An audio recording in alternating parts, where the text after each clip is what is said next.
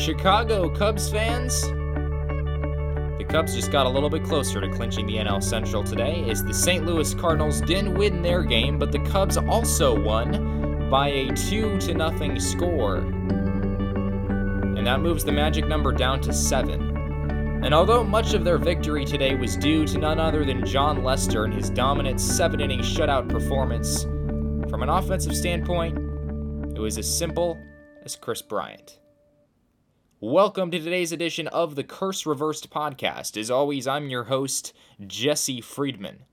And today we are talking about the man who won the game from an offensive standpoint today for the Cubs. He gave them all they needed, a 2-run home run that happened in the 5th inning.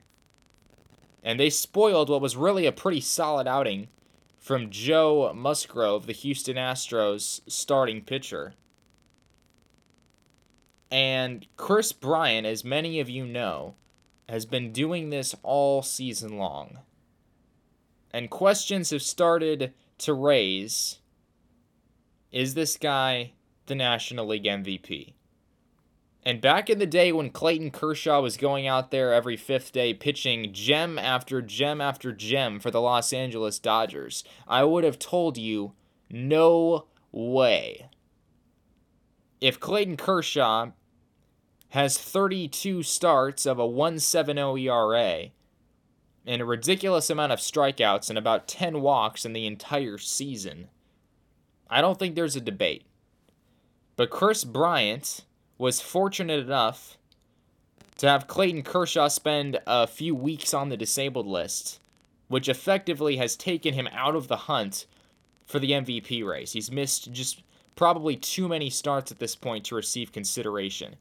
He returned to the rotation today, actually, for the Los Angeles Dodgers, was only able to get through 3 innings. So I think it's safe to say that Clayton Kershaw's out of this race.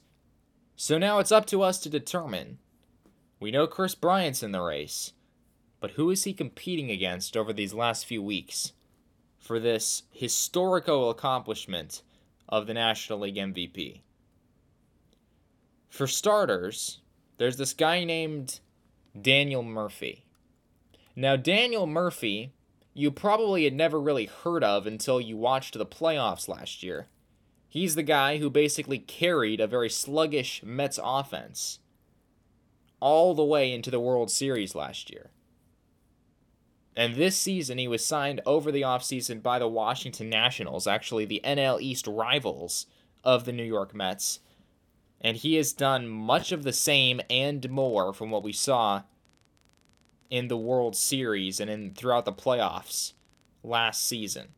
Daniel Murphy is hitting .345 entering today with 25 home runs, 101 RBIs, and a league-leading .595 slugging percentage. And if you're curious, this guy has an OPS of .982. His previous highest OPS over the course of an entire season was .770. And it came last year. He also had an .809 OPS season back in 2011, but he only played 109 games, so it was only about 2/3 of a season. So, to put it simply, this has been a breakout year of all breakout years for Daniel Murphy. But Daniel Murphy has his problems. Daniel Murphy has been worth 3.9 wins above replacement this season. And if you're not a sabermetric kind of a person, I understand. It's kind of a new thing. It's kind of a different way of looking at baseball. But there are certain statistics that I have found to be incredibly valuable. And wins above replacement is one of those statistics.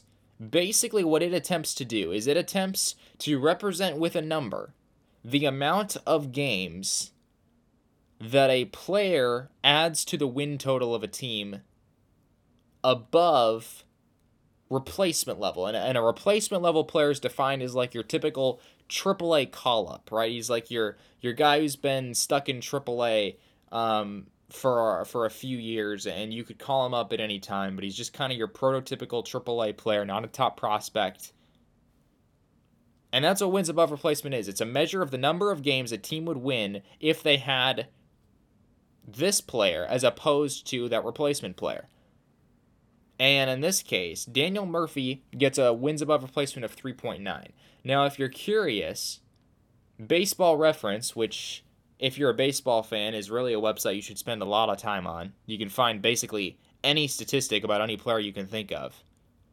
And it defines a wins above replacement of 5+ is all-star quality and 8+ is MVP quality. 2+ is a starter, 0 to 2 is a reserve, less than 0, of course, is replacement level. So, what you're left with is a bit of a dilemma. How can Daniel Murphy be hitting a .345 with a league-leading .982 OPS and only have 3.9 wins above replacement? Simple. The man cannot play defense.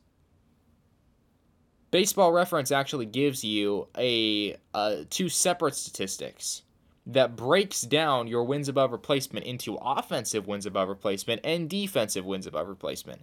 This is where things get interesting for Daniel Murphy. He has a 5.2 on offense, but on defense he has a negative 1.2. So his ability, or lack thereof, to play second base, which is his primary position in Washington. He also spent some time over at first and at third at the two corner spots. But his lack of ability to play defense is costing Daniel Murphy a shot at this. And although not every voter for the National League MVP is going to look at wins above replacement, a lot of people are going to look at home runs and RBIs, right? Daniel Murphy has more RBIs. Kris Bryant has more home runs. Take your pick. But for the people who look at wins above replacement, which is more and more and more every day, that are looking at this sabermetric side of the game, for those people, they're going to look at Daniel Murphy and see a completely flawed candidate for National League MVP. But Kris Bryant, he could be the same, right? He could be a player who struggles defensively, who doesn't provide all the value that one would think he does. So let's look at his statistics. Wins above replacement of Kris Bryant. You ready for this? 7. 7 wins above replacement, almost double what Daniel Murphy offers. And that's 6.3 wins above replacement on offense and 0.5 wins above replacement on defense. So not only is Kris Bryant an above-average offensive player, but he's also an above-average defensive player. And when you're talking about the most valuable player in baseball, that's what you want. You need a player who's dominant on both sides of the game, both offensively and defensively. But folks, there's another guy in the National League who is really stunning when it comes to defense. And he's not so bad when it comes to offense either. His name is Nolan Arenado. Nolan Arenado, his wins above replacement is not quite as high as Kris Bryant. It's at 5.9 right now. 3.9 on offense and 2.2 on defense. Now that is a huge number just to get on defense. To earn 2.2 wins above replacement on defense is pretty ridiculous. Now for those home run and RBI guys out there, Nolan Arenado's probably going to beat Kris Bryant because he has 37 home runs, which is the same now as Kris Bryant, but he also has 118 RBIs. 118 RBIs. He has an OPS of 943, which is a little less than Kris Bryant, but still surely comparable. And if you're not sure what OPS is, it's basically the sum of your on-base percentage and your slugging percentage. So if you add those two numbers together, you're going to get your OPS. What's interesting, though, about Nolan Arenado is that he plays for the good old Colorado Rockies. And the Colorado Rockies have this stadium called Coors Field. And it gives you a huge advantage on offense. So let's look at some splits. Let's look at Nolan Arenado at Coors Field versus Nolan Arenado away from Coors Field. And the difference is staggering. At home, Nolan Arenado's hitting .318 with a .389 on base and a .661 slugging percentage. That's an OPS of 1050. He has 22 home runs and 76 RBIs. On the road, Nolan Arenado is hitting .270 with a .336 on base percentage and a .494 slugging percentage. There's a bit of a disparity between those two numbers, especially when it came to RBIs. 76 at home, 42 on the road. That's a big difference. And there's another statistic called OPS plus, which basically, think of 100 as average, right in the middle. And then anything above 100 is above, anything below 100 is below average. And basically, the nice thing about OPS plus is it takes into account the ballpark that you play in. Kris Bryant's OPS plus is 157. Nolan Arenado, just 128. Nolan Arenado is a better defensive player than Kris Bryant, and I don't think anyone would question that. The guy is a magician, and he's pretty darn good on offense too. But when you dig deeper into these numbers, you find that not even Nolan Arenado and his 37 home runs and 118 RBIs should be able to compete with the Cubs' Kris Bryant. So who else is there? Well, we've got Joey Votto. Joey Votto's having a good year, OPS at 951. But when you start looking at power numbers, there's really no comparison. Votto draws way more walks than Kris Bryant, but he only has 22 home runs compared to Kris Bryant's 36, and 81 RBIs compared to Kris Bryant's 93. And when you take all that into account, all of a sudden Joey Votto looks like a good player, but not an MVP player. And there's a lot of players like that in the National League. Corey Seager of the Dodgers is having a phenomenal year. He's really the foregone conclusion for National League Rookie of the Year at this point. He's a great player, but when you look at his statistics next to Kris Bryant's, again, there's just a bit of a disconnect. If you look at Paul Goldschmidt of the Diamondbacks, he's having a bit of an off season, only 20 home runs so far. You look at Yoenis Cespedes of the Mets, he's missed about 25 games with injury. Having a good season, but even when he has been on the field, his numbers, again, just don't compare to Kris Bryant. Freddie Freeman of the Braves, again, having a great season, but the numbers just don't compare. They're close, they're both good, but they don't compare. Bryce Harper isn't even close, if you're curious. He's got an OPS of 837, hitting 250, having a major down season compared to what we saw last year for the Washington Nationals.